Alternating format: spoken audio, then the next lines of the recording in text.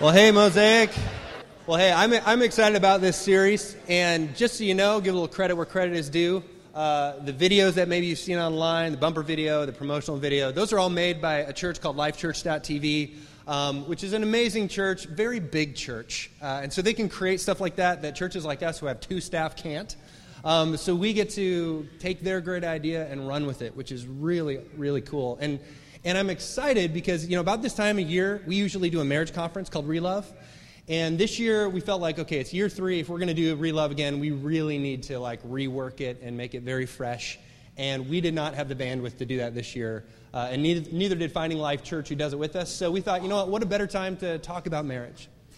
And I love talking about marriage, partially because we were so young and clueless when we got into it and had to learn a lot of hard things the hard way. And so I love getting to talk, especially in a church as young as ours, hopefully to help some of us not make the same mistakes that we've made. And so when Megan and I fallen for one another, I was 20, she was 19. We were very, very young and very, very clueless.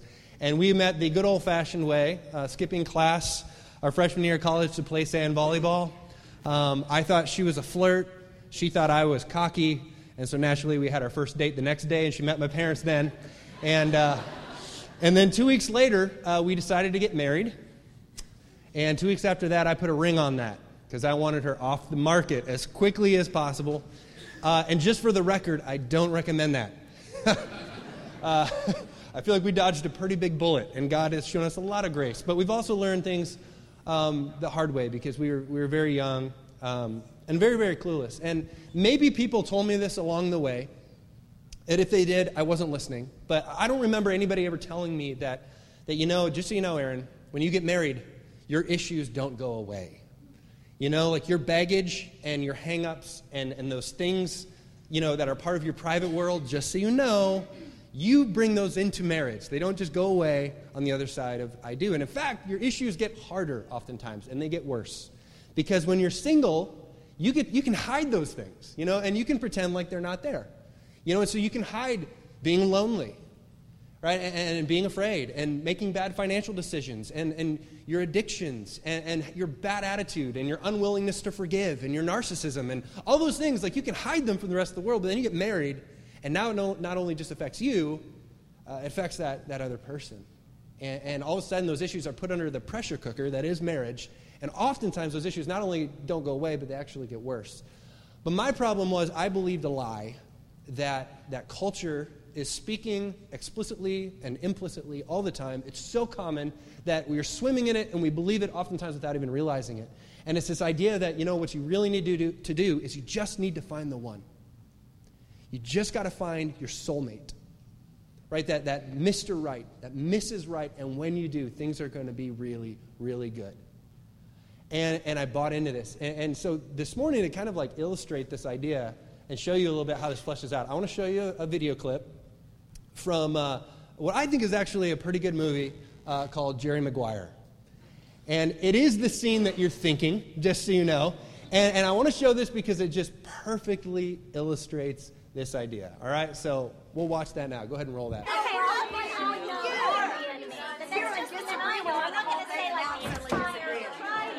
Hello? Hello? I'm looking for my wife.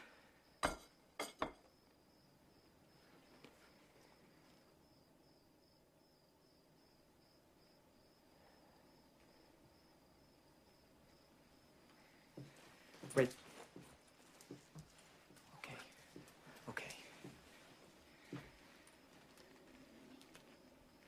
Okay.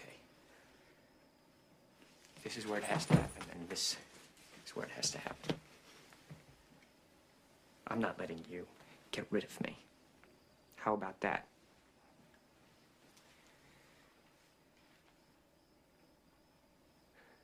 This used to be my specialty. I was good in the living room. They send me in there, and I do it alone. And now I just...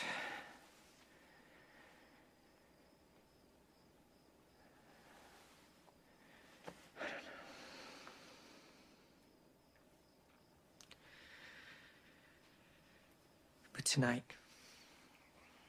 our little project, our company, had a very big night. A very, very big night. But it wasn't complete. It wasn't nearly close to being in the same vicinity as complete. Because I couldn't share it with you. I couldn't hear your voice. Or laugh about it with you.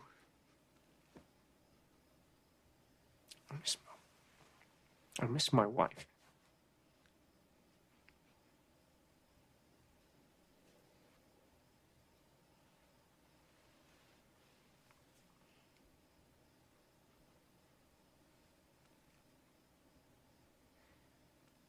We live in a cynical world. A cynical world. And we work in a business of tough competitors.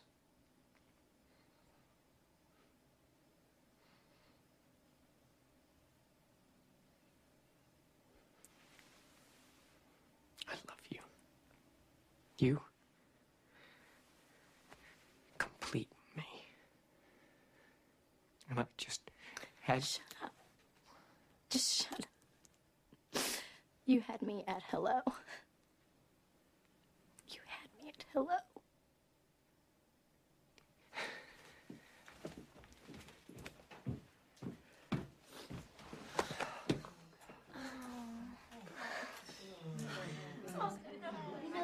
Best talking group I've ever. Oh, it's so good. You know, when that came out, it went everywhere. I don't know if you remember this. It might have been, 15 years ago. It was so popular and so big that they didn't just keep it on film. If you remember, it actually they started playing the audio clips on the radio stations. You remember this? And intertwined it like with music, so you could hear, "You complete me," over and over and over again. And "Shut up, you had me at hello." And I share this because this is a very common, very popular idea. He just says it as explicitly as I've ever heard. This is what you're looking for. All right, ladies and gentlemen, the person who will finally complete you.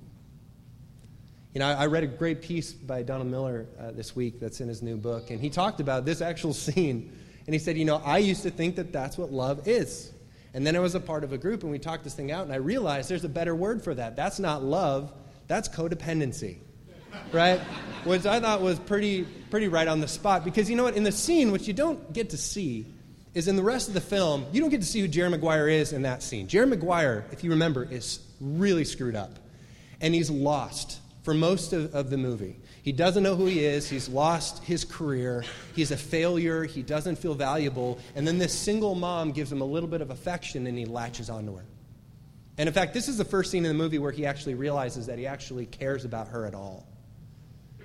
And so I share that just because, he looks to her to fix what's going on in here. And of course, what we know is there's no possible way that she can do that, because no person can do that. No relationship can do that for you. But the problem is magazines and films and TV and novels, this is the idea. I think one of our favorite idols is romance. And we're told if you can find that one, you will have everything. But until you do, you're incomplete, which couldn't be further from the truth. And so the truth that I kind of want to put on the table this morning is this, and this is especially important for those of you who have not quite entered into marriage yet.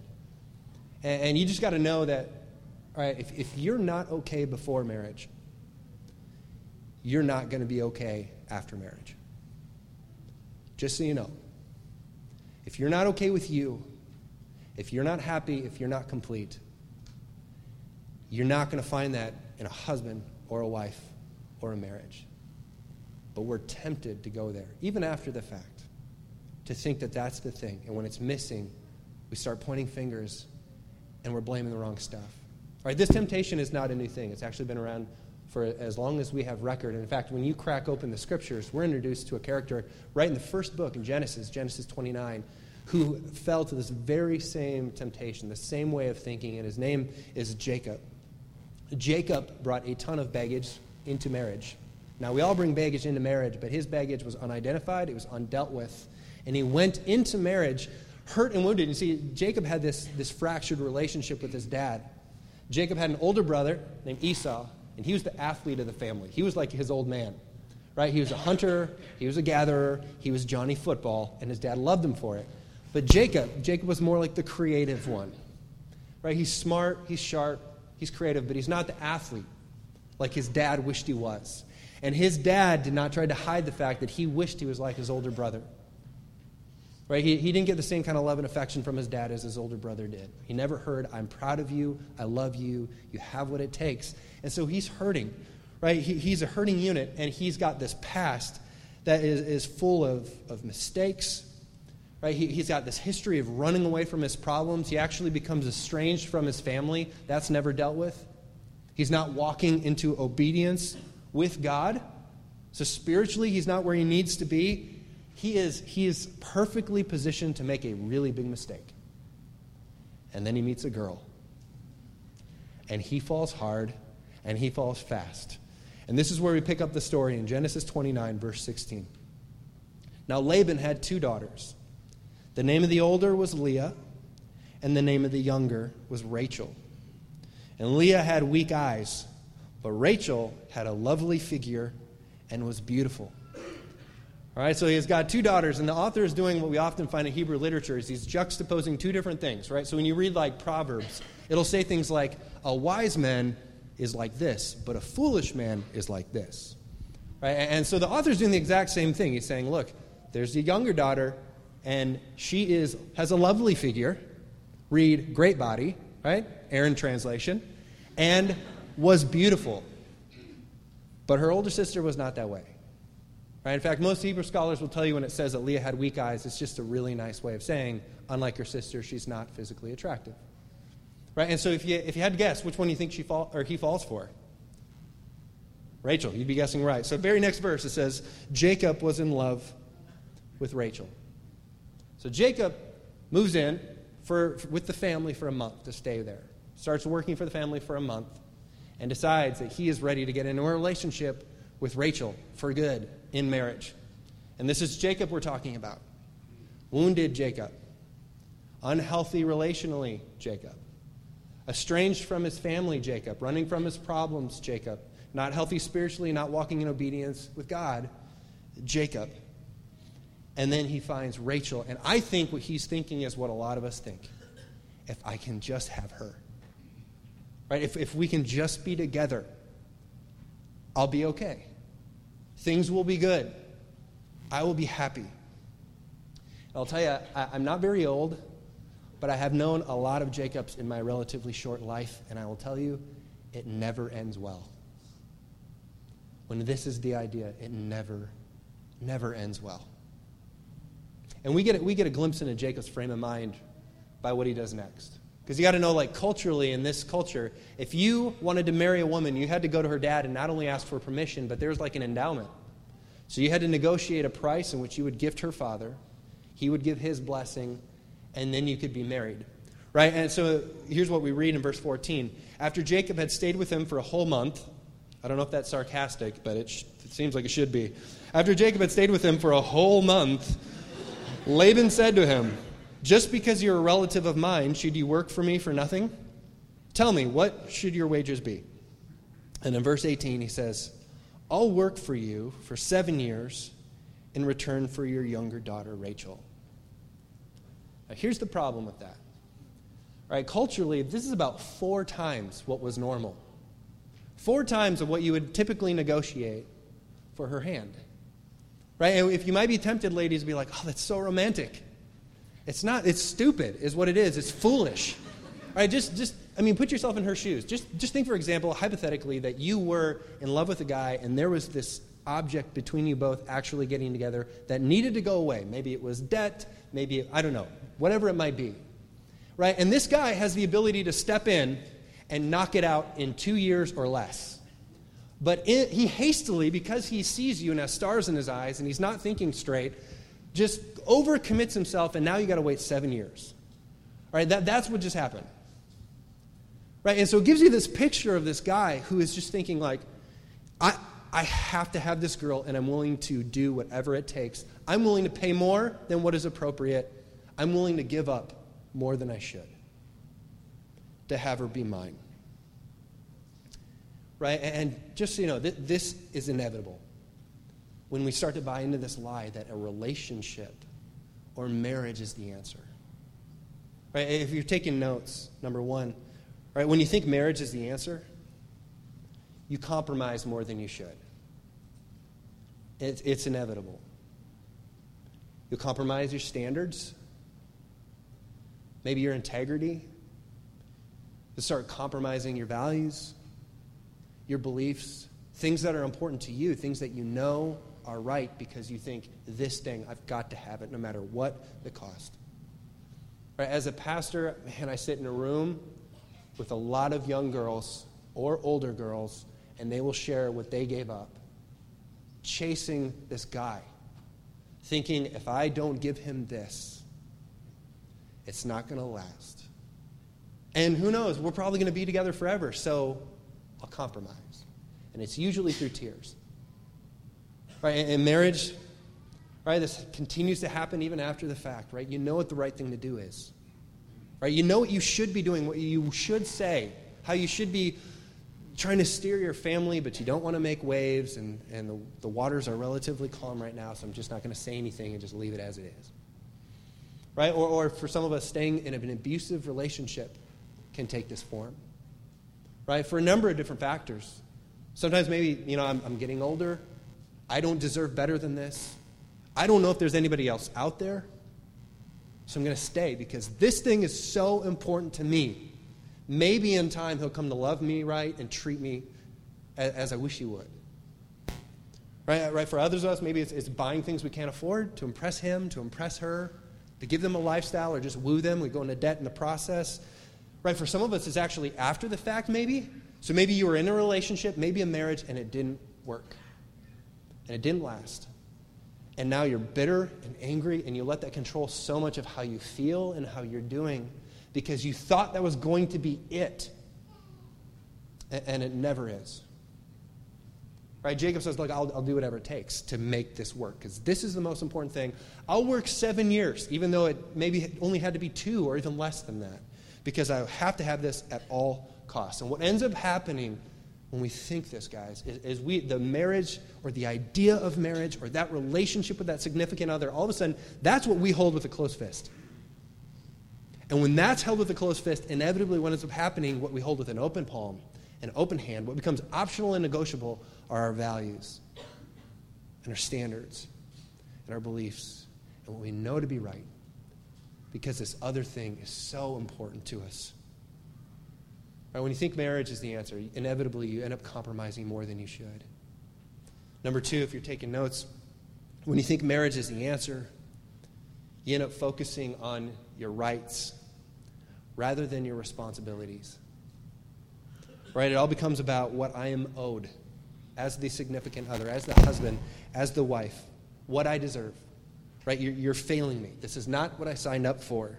I deserve better than this. You promised me. This isn't working. Right? In verse 21, Jacob starts getting really demanding. And he says this. He says this to his father-in-law, to be Laban. He says, give me my wife. My time is completed, and I want to make love to her. And some of you wives are like, that sounds just like my husband. Yeah, and I feel your pain. Right? Megan is relentless. It's like, I am more than a piece of meat. Can't we just cuddle and do what I want to do? Just take a bubble bath and drink some White Zin and watch 10 Things I Hate About You. I mean, I kid, but what is happening in this moment is he's being very dishonoring to his father-in-law. Right? If you look at the language and the context, he's not being honoring at all. He's being very demanding. And he's not being very honoring to his wife either. Right? And this just is what ends up happening when you think that marriage is going to be the thing that finally completes you, that finally makes you happy. Right? When you believe marriage is the answer, you end up focusing on your rights rather than your responsibilities. And marriage ends up becoming more of a contract and less of a covenant. Right? It becomes transactional. Right? I've done my part, you do your part. Or you know what? You're not doing your part, so why should I do my part? Right? And I'll tell you, marriage counseling is 90%. 90% of this, of husbands saying, like, well, she does that, or the wife saying, well, he does this, or opposite, right? She doesn't do this, and he doesn't do that. It's 90% of counseling. And this is what's going on. Right? As we start focusing on what my rights, what I deserve, what I am owed as a husband, as a wife, and you're not giving it to me. Right? So why should I serve you? Why should I love you? Why should I extend grace to you when you're not doing that for me? Start focusing on our rights rather than our responsibility. And number 3, when you think marriage is the answer, it's so important for you guys to get, especially you singles. When you think marriage is the answer, you will always end up dissatisfied. Always. Always. Right? Some people, they go into marriage with such unrealistic expectations that person that you unite yourself to can't possibly live up to those expectations. I feel like marriage counseling for me at this point, it's like most of my job is just obliterating expectations. You know what I mean? Because they just get failed inevitably, and the bar can be so high, right? And so, like single guys, like let's just get real for a moment. Right? Some of you have very, very, very, very unrealistic expectations of what your relationship with your wife is going to be like when you get married. And I hate to burst your bubble, but it's better now than never, but especially in this area of sex. Right? I run into this all the time. I did middle school ministry, then high school ministry, then college ministry. I do mentoring, premarital counseling. Now I pastor a very young church with a lot of young guys. And just so you know, I know you thought it was going to be a 24/7 porno where you're the star, but that's not what it's going to be, right? It's not going to be twice a day and 3 times on Sunday because it's the Lord's Day, right? That's not the way that it goes down, just so you know. Right? And I'm making you laugh, but I am being very, very serious. Because you bring all of that into marriage. All the expectations, and just so you know, all of that junk and that baggage that has not been dealt with. Right? And if you're, just so you know, I mean, this is across all areas, but like, we're just talking sex for a moment here. If you're dysfunctionally there, if you're dysfunctional, if you're not honoring God with your mind and with your eyes and with your body, just so you know, you're going to bring that into marriage, and your spouse and your relationship will pay the price. This is one of those areas where I run into a lot of guys who struggle or have struggled on and off with this thing, and they actually believe that on the other side of marriage, that it's going to get better, and it's just going to fix itself. And you just got to know that's not the way that it works. I've had many friends who that was kind of a nominal issue for them, and then they got married, and the addiction started after marriage. Right? It does not fix, it will not fix that thing in you. And so it is so important that you talk about this and work through this and invite God into whatever your stuff is on the front end, because it won't go away. It won't go away. Right? Gals, I know I'm really generalizing here, but this is just patterns. Girls, if you can't handle being single, don't rush into a relationship. And don't go run off and just get married. Because getting married is not going to fix that for you. Whatever that is, whatever's motivating your inability to be alone, just so you know, when you get married, you're not just no longer lonely, if that's your issue. You might be married to him, but you can be laying in the same bed every single night and feel completely alone, and I'm telling you, that is worse than being single and feeling the same way. There's something there that has to be dealt with. If you've got to latch onto a guy, even if it's in short spurts, just to feel like valuable and lovable, just so you know, you will bring that into marriage. That will not go away. No matter how amazing that husband may be, he cannot fix that in you. And if you expect him to, you will be setting him up for inevitable failure. And the same goes for guys. If you think she's going to fix that in you, she can't. She can't. Right? Jacob is starstruck. And he thinks that this gal who's so beautiful and wonderful and he's spent with her is going to fix that thing in her or in him, but it doesn't. Right? And so Jacob puts in his time. He overcommits, but he puts in his time. 7 years' work. And then we come to the wedding celebration. Right? And back then, they knew how to party when it came to weddings. It was typically a week-long celebration. Pretty much the entire village was there. They're eating, drinking, being merry.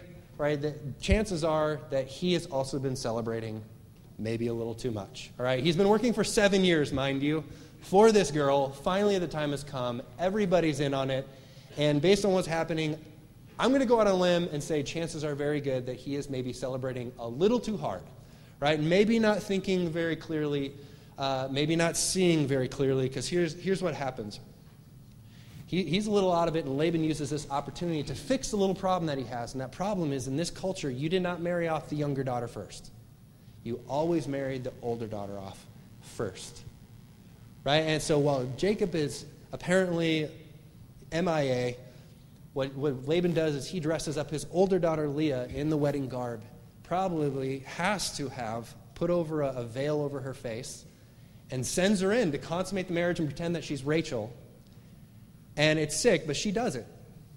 She does it. And this is what we read in verse 23. But when evening came, Laban took his daughter Leah and brought her to Jacob, and Jacob made love to her. And in verse 25, when morning came, there was Leah! Exclamation mark. Right? Ah! Some of you have maybe experienced that at some point. It's like, he was so much more attractive after 5 margaritas. I don't know what happened. I hope that did not happen to you, but the struggle is real. So when morning came, there was Leah. So Jacob said to Laban, "What is this that you've done to me?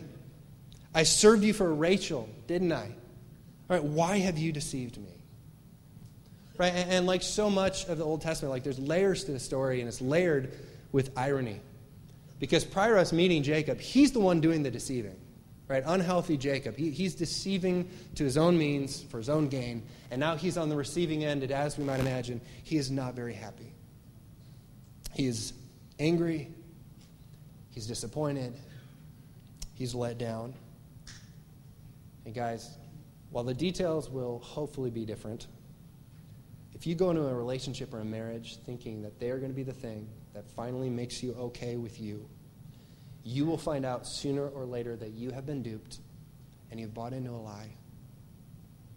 Right, to quote Craig Groeschel, I love what he says. He says, if you think marriage is going to be the answer, you're going to think that you've gone to bed with Rachel, but you're always going to wake up with Leah. And just like Jacob, just so you know, you will not be happy. You will be angry. You will be hurt, perhaps confused. You will be let down. And it might start with the most perfect wedding and the most picturesque honeymoon, and things might be great for a while. Right? But you might go to bed with stars in your eyes, but you will wake up sooner or later to reality, and it's not going to be pretty. It won't be what you hoped, because no person can be that for you. Right? And we don't really know what's going on with Leah here. Right? It's possible that maybe she was just submitting to her dad. Maybe she felt like she had no choice in the matter, and just as a matter of respect, she went and did this thing, which you can about imagine the kind of daddy issues that created. Maybe that's what happened. Right? Or maybe she thought what some of us do. Right? That I'm not getting any younger. Right? That all my friends are in relationships, all my friends are getting married, maybe even having kids, and this may be my only chance. I don't know if there's anybody else out there for me. And maybe, just maybe, she willingly deceives the guy and thinks, you know what, if I take this from him, or if I give him this, then maybe, just maybe, he'll come to love me and treat me right, and I'll be okay. But regardless of the motivations, Leah hops into bed with him, they get married, and as you'd probably expect, it is not what either of them hoped. It is not pretty. And in verse 32, we read what I think is the saddest verse in this whole deal.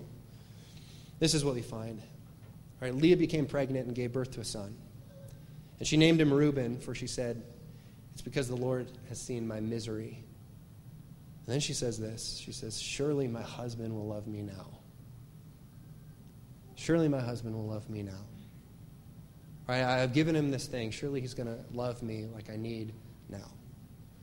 Right? Maybe if I give him children, our marriage will work.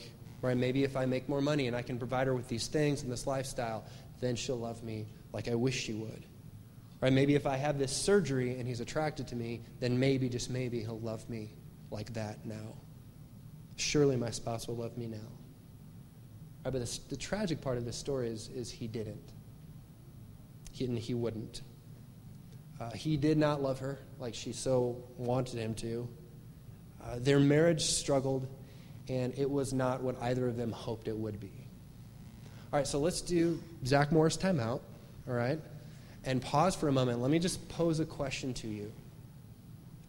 All right, what is missing from this story? All right, I'll give you a hint. I'm a pastor, and we're together as a church, and I'm asking you this question. All right, what is missing?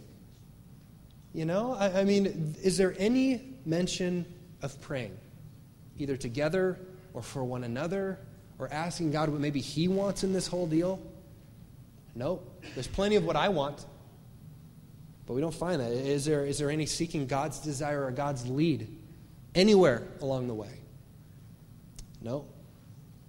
Right? Is there any evidence of faith or spiritual connection? All right. No, there's not. Right? And so they went and they were in search and pursuit of the one, but they were searching for the wrong one. Right? And if you've been a part of Mosaic for the last few years, I mean, this is honestly one of the first things that we ever dug into as a church. And if you've ever been to a wedding that I've done, you've probably heard me talk about this, and I talk about it so much because I am convinced that this is not a issue, this is the issue. Right? Regardless of the struggle in any relationship or marriage, the thing behind the thing behind the thing is always this, that I've got to find the one, and the one is that person, that Mr. Right and that Mrs. Right. And I'm telling you, if you do that, you are setting them up for failure. They cannot fix you. They cannot make you complete. They cannot make you happy. If you do that, you will be setting them up to fail, because the thing is, they might be the most amazing husband, amazing wife to ever walk the face of the earth, but they will fail at being God every single time. They cannot be that for you, no matter how badly you want them to be. They can't. Your spouse was never meant to be your one. All right, that particular role is reserved for somebody else.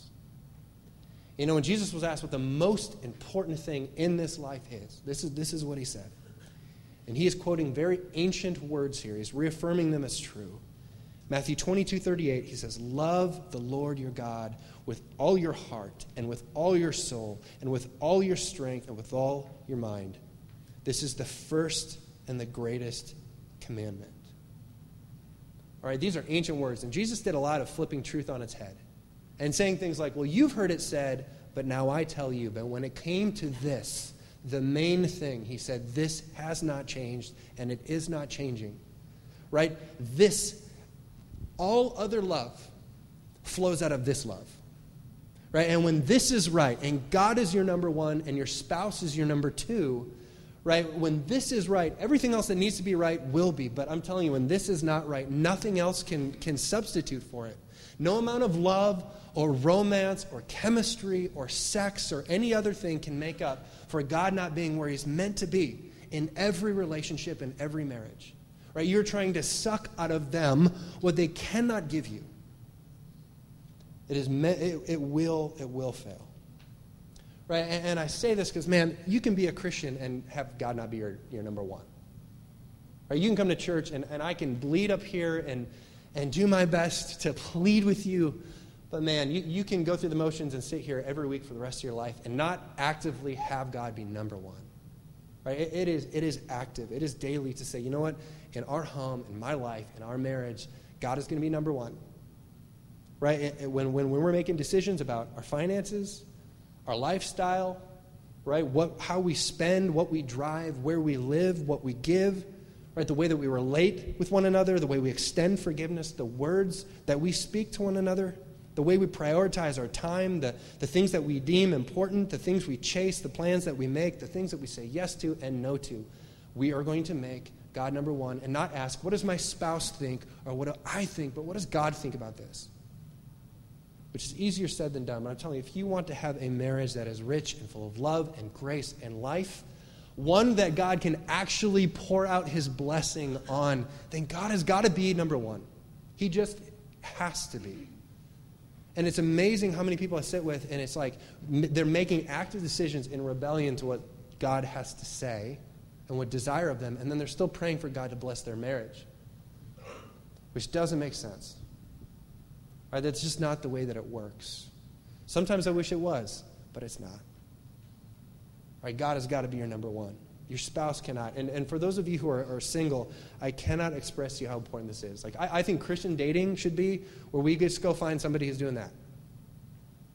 Just go find somebody who's doing that, right? The moment that you start to think, ladies, that he has potential means you're not happy with how he is right now, right? Don't ever hop in a relationship based on potential, because what you're assuming there is that you can change him, and you can't. What you see is what you get. God can change him, but you just can't. And it's not fair of you to expect that of him or of her. Right? And if you go into a relationship on potential, if you hook up with a guy or a gal who's not living this way in hopes that one day they will, I'm telling you, you are gambling with your life and the odds are not good.